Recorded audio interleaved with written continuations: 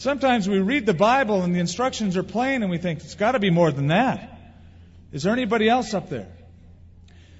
The scene in chapter 2, we don't have time to cover it all. You can see it's a lengthy chapter, but half of it we can tackle in the next few minutes. The scene is dramatic as it goes from the bedroom of King Nebuchadnezzar while he's restless on his bed to the courtroom of the palace where the wise men, the Chaldeans, and the astrologers are gathered together. And finally, the scene ends, for our purposes at least, with a prayer meeting with Daniel and his 3 friends. So for the ease of following along, or if you're taking notes, we begin with the king's insomnia, and then on to the Chaldeans' incompetence, and then finally the captive's intercession as Daniel prays. So let's look first of all in the first couple verses where we read, "Now in the 2nd year of Nebuchadnezzar's reign, Nebuchadnezzar had dreams. His spirit was so troubled that his sleep left him." This is the king's insomnia. "Then the king gave the command to call the magicians, the astrologers, the sorcerers, and the Chaldeans to tell the king his dreams. So they came and stood before the king. And the king said to them, 'I have had a dream, and my spirit is anxious to know the dream.'" God has creative ways of getting our attention. Jonah found that out. Thought he was going to take a princess vacation cruise out in the Mediterranean. Boy, was he in for a surprise. It turned into an episode of Jaws. All the while, God was orchestrating the scene to get his attention. It worked. The prophets of Baal and the king of Israel, God got their attention on Mount Carmel, as Elijah called fire down from heaven, and they became crispy critters. God had a message. He got his message through on that day to Israel. The Bible says in Hebrews that God at various times and in various ways has spoken to people in times past. Here he gets his message through to Nebuchadnezzar, a wicked man, a man who didn't have the knowledge of God. But what's awesome to see is that God is trying to get his message across to everybody, not just his kids. Even a godless king like Nebuchadnezzar, God is trying to break through to his conscience to have him surrender his life to him. I often think of this scene when I pray for world rulers. I think of kings and prime ministers and presidents and people in government, and I say, God, send them a dream. Trouble them. And then send them a Daniel who can stand in their midst and make sense out of such a situation. A definite gift of leadership like Daniel. We mentioned last week Nebuchadnezzar. His name comes up again in the first few verses of chapter 2. The question is, who was he? Well, history tells us that Nebuchadnezzar was the oldest son of Nabopolassar. Goofy names, don't you think? Nabopolassar shared the Babylonian throne with his oldest son, Nebuchadnezzar. By the way, Nebuchadnezzar means, "Oh my God, Nabu, please protect my son." If you're ever looking for Bible names for kids, stay away from these two. Not a good choice, based on a pagan god and ideology. Nebuchadnezzar, history tells us, had a short fuse. An angry man, had no patience. He would take his enemies, history says, and roast them over a slow fire. In 2 Kings 25, he took captive Judah, took their king Zedekiah, stood Zedekiah up in front of his sons, tied him up, had his sons killed in front of him, and then gouged Zedekiah's eyes out. Took him captive into Babylon. So that the last visual image he had in his mind was the death of his sons. It's the kind of a person Nebuchadnezzar was. In chapter 3, he builds an image. Whoever doesn't bow to the image is killed in a burning fiery furnace. So the guy has a short fuse, and this is the situation that Daniel finds himself in, and we see it again in this chapter as an order goes out to kill many of the people in Babylon. But I want you to look over at verse 29 of chapter 2. We find something else out about Nebuchadnezzar, and that is he was curious about the future of his kingdom. Daniel stands before him, and this is something we'll get to really next week. And Daniel says, "As for you, O king, thoughts came to your mind while on your bed about what would come to pass after this. And he who reveals secrets has made known to you what shall be." Don't ever think that royalty and fame don't have a price tag. Nebuchadnezzar got to the top, but now he wonders, how long will it last? What other enemies will come and steal my kingdom from me? What will the future hold? And thoughts like that keep him awake at night, along with the dream that he got in verse 1. It's been said, "Uneasy lies the head that wears the crown." And the cares of the day are often taken into the nighttime. Some of you have had that experience. You thought you dealt with the situation during the day. All is well till you lie your head down on that pillow at night. Then like creepy crawlers, they come out of the closets, and those thoughts bug you. You can't sleep. A minister talking to a little boy said, "Did you say your prayers last night?" He said, "Yes, I say my prayers every night." The minister said, "That's good. Do you say your prayers during the day?" The kid honestly said, "No, I ain't scared during the daytime." Nebuchadnezzar was worried and scared at night, and those thoughts happened to follow him not only from the day into the night, but into the next day, as now he has to meet with the wise men of the kingdom to find out what these things meant. But notice, before we get into that scene, verse 1, the word troubled. The word troubled is significant. It's a Hebrew word, pa'am, that means to push or to beat persistently. It speaks of a deep emotional disturbance that Nebuchadnezzar had because of this dream. What I find significant about this is that in chapter 1 you have the story of a victorious king, and in chapter 2 you have the story of a troubled man, one and the same person. A man on top. He's reached the pinnacle, but he's a troubled man. I found that the rich, the famous, and those who rule often have this common experience. They become troubled people. They've reached the top, but they're not satisfied. Eddie Murphy, a few years ago, was called one of America's top role models for kids. Not by parents, believe me, but kids themselves said he's one of the people they'd like to grow up to be like. I have no idea why. I don't see the logic in that, but that's just what the polls say. Eddie Murphy said, however, recently, "I feel a void. I feel like something is missing in my life. I don't think there's anyone who feels there isn't something missing in their life. No matter how much you accomplish, no matter how much money you make, no matter how many cars or houses you have, or how many people you make happy, life isn't perfect." Now, what troubled Nebuchadnezzar was not only the future, not only the thoughts of his own fame and how stable he was, but this dream that verse 1 speaks about. Actually, it's plural, isn't it? Dreams. Whether he had several dreams in one night, or the same dream night after night. And it's opened up and revealed in chapter 2 by Daniel. Toward the end of chapter 2, we'll get to it next week. Now, I'm curious about things like this, and I have enough medical background that I did a little research on dreams this week. And I found something interesting I didn't know. You dream an average of 5 dreams every night. In your lifetime, you'll dream up to 186,000 times. You say, "I don't dream that much." Yes, you do. You don't remember them all the time, but you dream that many times a night. And as you fall asleep, about 90 minutes into your sleep cycle, your first dream begins. It ends, and about 90 minutes later, the next dream begins. And they increase in length as the night goes on.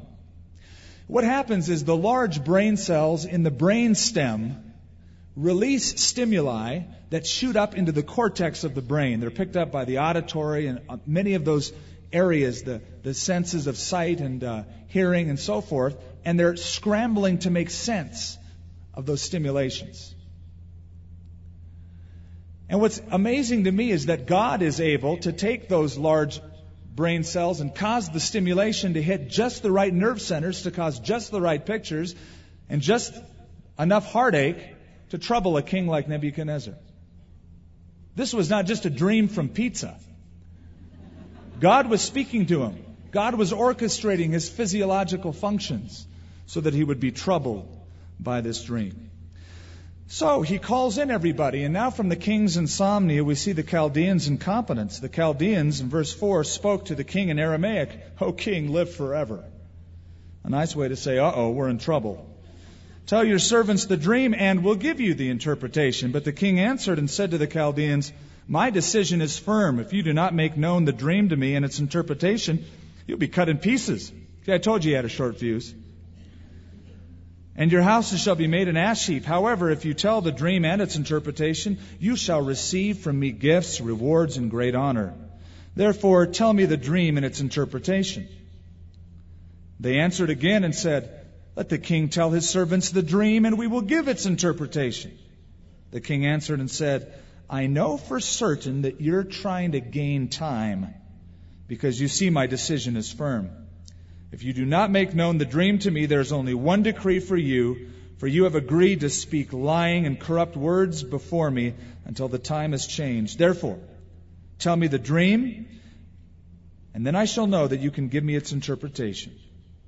The Chaldeans answered the king and said, "There's not a man on earth who can tell the king's matter. Therefore, no king, lord, ruler has ever asked such things of any magician, astrologer, or Chaldean." It's a difficult thing that the king requires, and there is no other who can tell it to the king except the gods, whose dwelling is not with the flesh. For this reason, the king was angry and very furious and gave a command to destroy all the wise men of Babylon. So the decree went out, and they began killing the wise men. And they sought Daniel and his companions to kill them. Now let me draw your attention to the list of these wise men.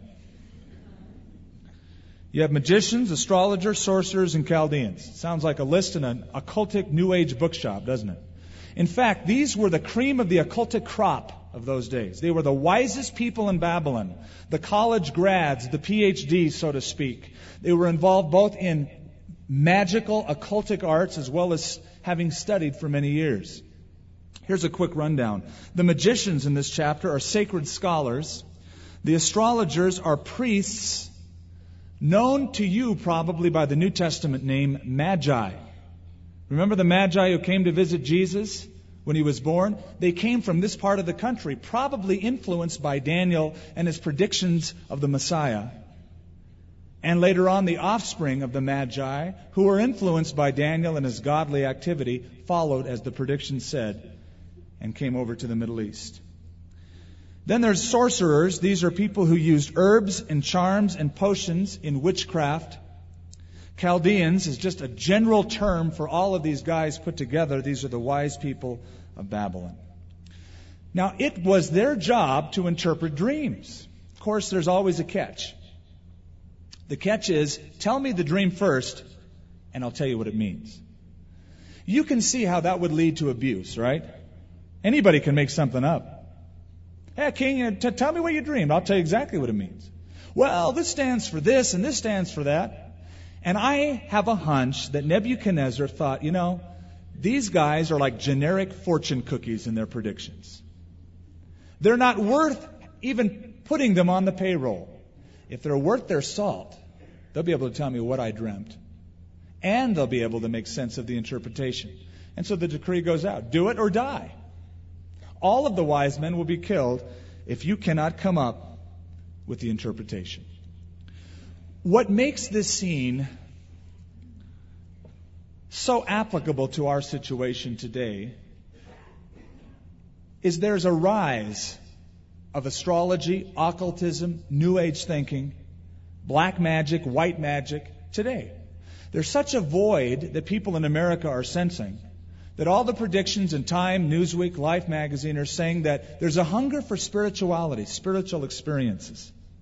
And it's very lucrative business. There's an association called the American Astrological Association that claims that this year it has sold to 33,660 people horoscopes. And they charge between $3.50 and $10 a head for these predictions. And there are 86,000 women who have paid $8.40 each for through the mail, genie in a bottle, good luck pendant. You think, who'd buy that stuff? 86,000 people bought that stuff. Then there's a new book out called The Handbook of Supernatural Powers, which is a bunch of directions for how to make potions and cast spells and curses on people. And they've sold over 200,000 copies of it. And I just found out this week that Prentice Hall, the book publisher, has a club called the Circle of Mystic and Occult Arts Book Club with 16,842 members. This tells me that all of the materialism that this country's put its faith in has failed, and people are looking for answers. There's a spiritual thirst that's being filled with neo-paganism. People have rejected Jesus Christ, rejected the authority of the Bible, rejected the accuracy of the Bible, and they've gone into these whack hammer kinds of things that just can't produce any results, but they'll fall for anything. If you have ever been the victim of insomnia and you've been forced to watch late night television, you've noticed how there's a lot of channels that now cover this psychic hotline, 1-900. And they got these guys dressed in the same clothes we used to wear in the 60s. But now they're old and they have beards now, and somehow they're a little wiser, and for a lot of money they'll tell you your future. There's such a thirst for spiritual things, and yet, like the wise men of Babylon, there's a real failure to produce concrete answers in people's lives. In fact, they did an experiment here in the United States. They took the same horoscope, the same prediction, sent them to 100 different people from all 12 zodiac signs, born at different times during the year. Exact same prediction, but they said, now this is a prediction, this is a horoscope specifically tailored for you personally. And almost everybody wrote back thanking them for the accuracy, the pertinence of those predictions. And people who researched it said there's this natural tendency to fall into auto-suggestion. You hear it, you go, yeah, that's for me, and you start working out ways to fulfill that prediction. But there's no way that those things can really produce the things that they promise. So we have this scene here. King can't sleep, calls in the wise guys. Wise guys? What did I dream? And what does it mean? We can't tell you. What do you mean you can't tell me? I put you guys on the payroll. What does it mean? We don't know. No king has ever made this request. We'll do it or die. Now, this incident is for a number of reasons. It's a setup. Have you ever had God set up something in your life? It's just an obvious setup. God's in this. One notable experience comes to my mind. I was in Huntington Beach, sitting on a lifeguard tower at about 1 a.m, and I was praying, God, use me. I want to preach the gospel. Use me. I was praying that, and I heard a crunching sound, a crumpling sound. It was coming from underneath me. I thought, what is a crumpling sound doing coming from underneath me at 1 a.m? And I looked under the lifeguard tower, and here was a guy, no joke, 1 o'clock in the morning eating Cheetos out of a bag, staring at the ocean. I thought, this has got to be a setup. Here I'm praying that God would use me, and there's a guy eating Cheetos underneath this lifeguard tower. God must want me to preach the gospel to him. I did. He came to Christ. This is a setup in the book of Daniel. It's to do at least 3 things. Number 1, it's to agitate a king who can't think about anything but his own kingdom. Now this dream troubles him, and now he's thinking about the future. There are so many people that live and think about everything else but their future.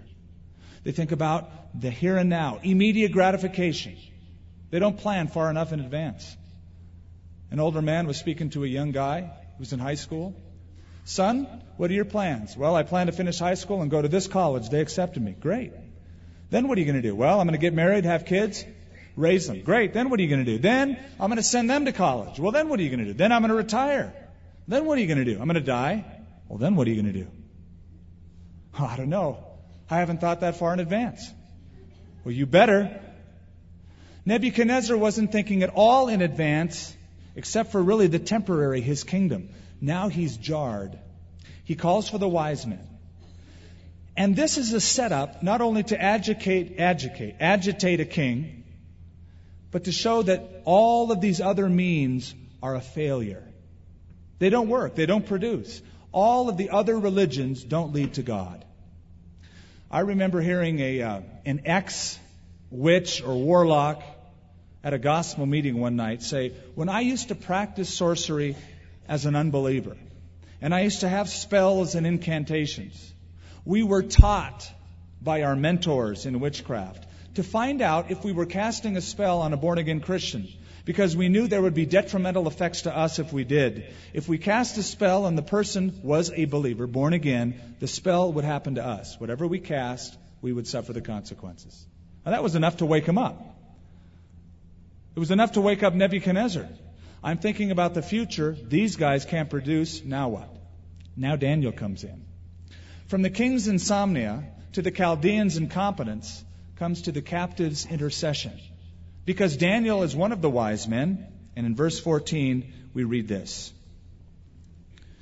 Then with counsel and wisdom Daniel answered Arioch, notice, the captain of the king's guard, who had gone out to kill the wise men of Babylon. Captain of the king's guard means that he was the top executioner of Nebuchadnezzar.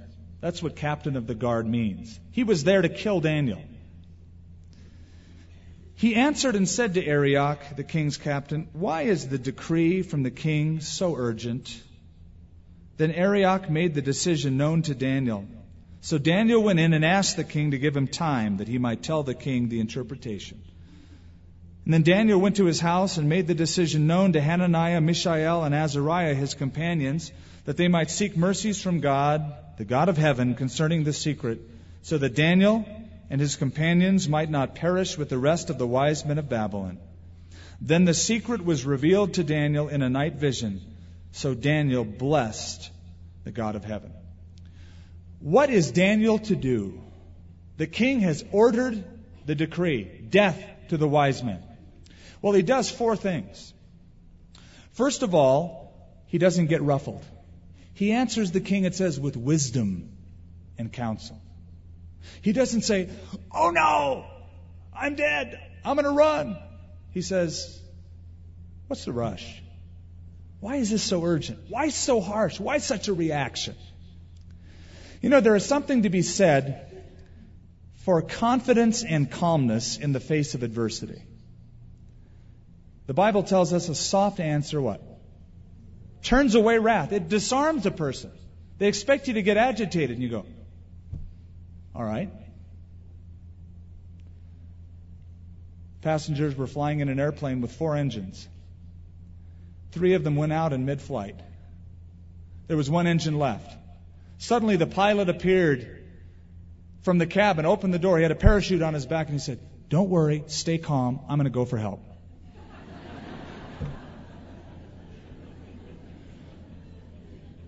Why is the king's decree so harsh? So urgent? I'll tell you, some of the greatest testimonies I've seen is from Christians who are faced with insurmountable circumstances, horrible odds, and there's just this confidence in God. Here you've got this insomniac, nail-biting king worried about the future, and you've got a teenager very confident in the future. What a contrast. Said the sparrow to the robin, I would surely like to know why these anxious human beings rush about and worry so. Said the robin to the sparrow, friend, I think that it must be that they have no heavenly Father, such as cares for you and me. It's so evident when a person trusts the Lord because of the confidence that he answers. So he wasn't ruffled. Secondly, he put his faith on the line. I want you to notice verse 16. Daniel went in and asked the king to give him time that he might tell the king the interpretation.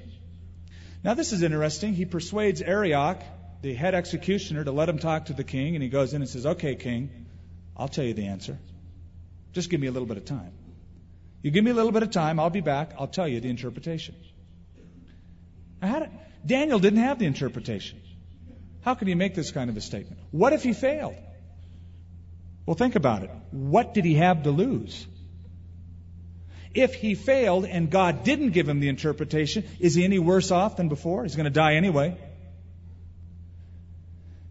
And with this reckless abandonment that I think is actually a great trait in this case. Hey, what have I got to lose? God will give me the interpretation. Give me time. Do you remember the story of Jonathan, the son of Saul? The Philistines are encamped around Israel. And a thought comes into Jonathan's mind. The battle hasn't begun yet. The strategy has not yet been calculated. So Jonathan grabs his armor bearer and he says, "It may be that the Lord will work for us against the Philistines. For nothing restrains the Lord from saving by many or by few." Hey, armor bearer, maybe if it's God, all of the Philistines will be delivered into just my hand and your hand. If it's God, He doesn't need an army. He could just use us. Who knows? Let's just take a step of faith and see it, if it's going to happen. You see, there's a difference between passive faith, oh yes, God can do anything, and active faith like Daniel, who said, if God doesn't do something, I'm dead. So let's go for it. And he steps out. There was a man who was walking along the shores of the Dead Sea in Israel. He didn't know how to swim. Trying to balance himself on the rocks, he fell into the sea. He was thrashing madly to stay afloat. Finally, he thought, what's the use? I can't swim anyway. I'm going to die. And he just was ready to abandon himself to death. And because he relaxed, he floated to the top because he had forgotten. You see, the Dead Sea is 25% salt, not 5% like the ocean. And with all of the other minerals, a person can float from one side to the other, literally from Israel to Jordan if you wanted to. And he just relaxed, and he floated. And Daniel just sort of says, all right, the edict's out. Here goes. Lord, you better move or I'm dead. And he floated. God spoke to him that night and gave him the answer. Verse 17, the third thing Daniel did is pray with his friends.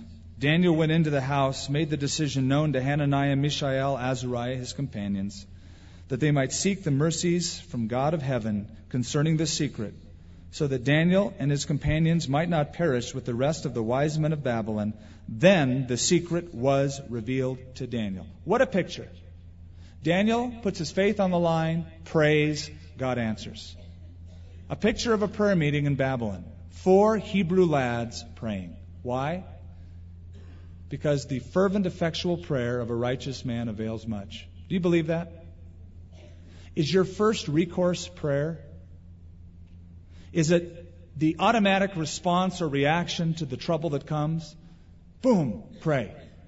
We've got to take this before God. Let me call up my friends that God might act on our behalf.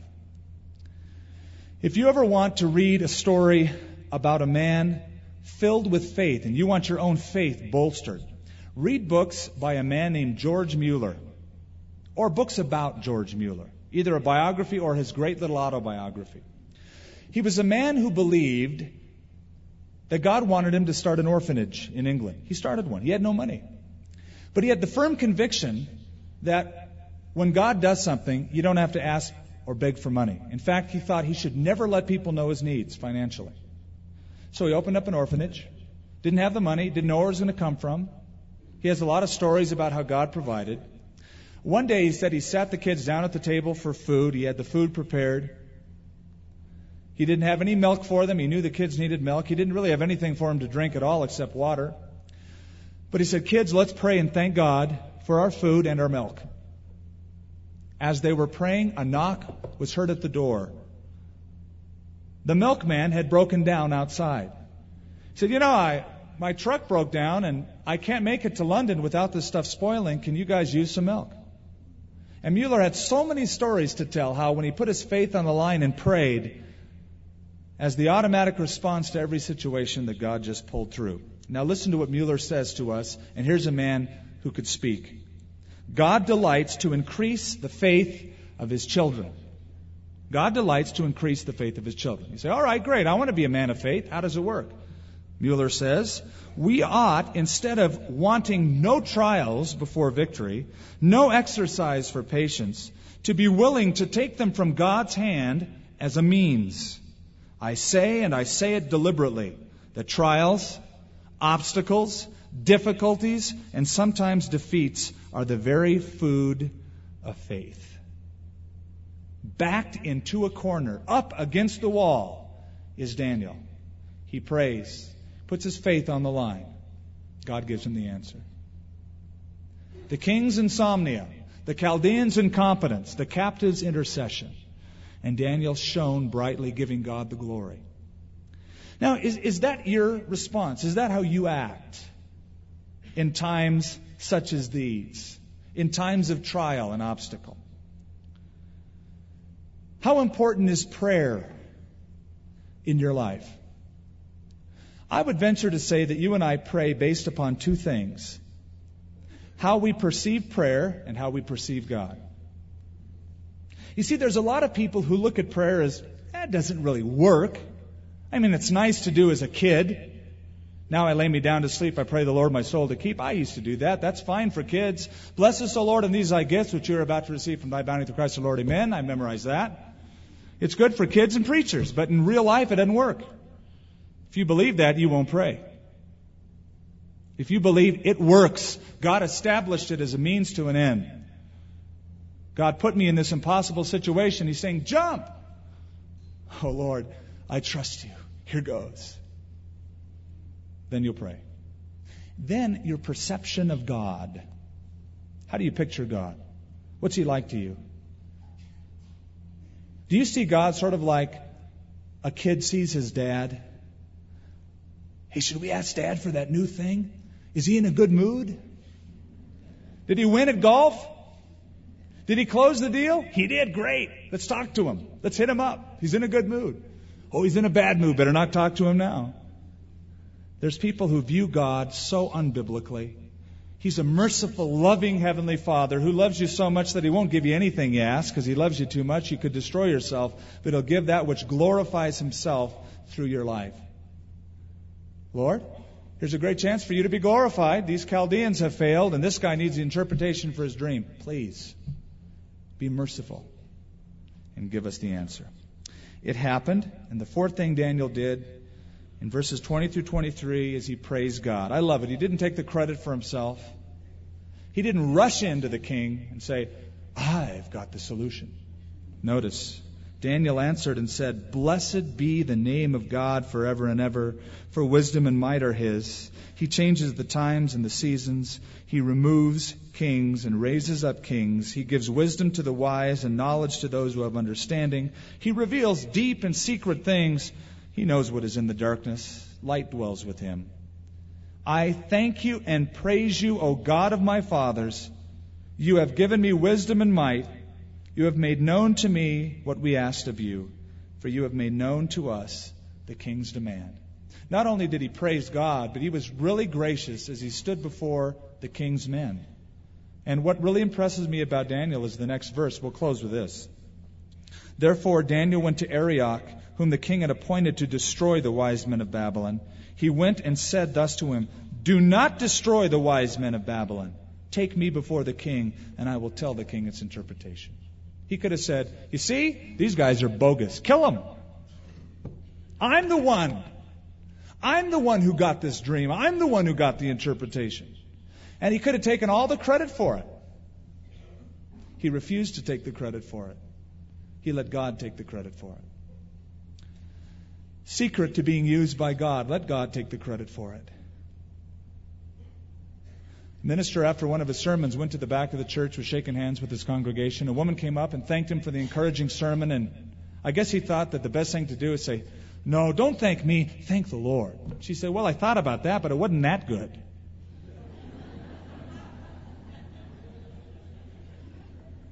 Well, this dream was really good, and Daniel refused to take any credit for it. Don't kill these guys. Don't kill these guys. Stop to praise God. You know that God specializes at impossibilities? In fact, it could be that He has arranged circumstances in your life to put you in a real fix so that you would learn that fact. Because you might think, well, you know, things aren't so bad right now. I got it covered. God says, oh, really? Well, let's do a little Jonah activity then. I haven't heard from you lately. You haven't been praying lately. But I know that as soon as you're in an impossible situation, you'll cry out to me. And I love you so much, I long to hear your voice. Here goes. Oh, God. Hey, good to hear from you. Been a long time. How you been?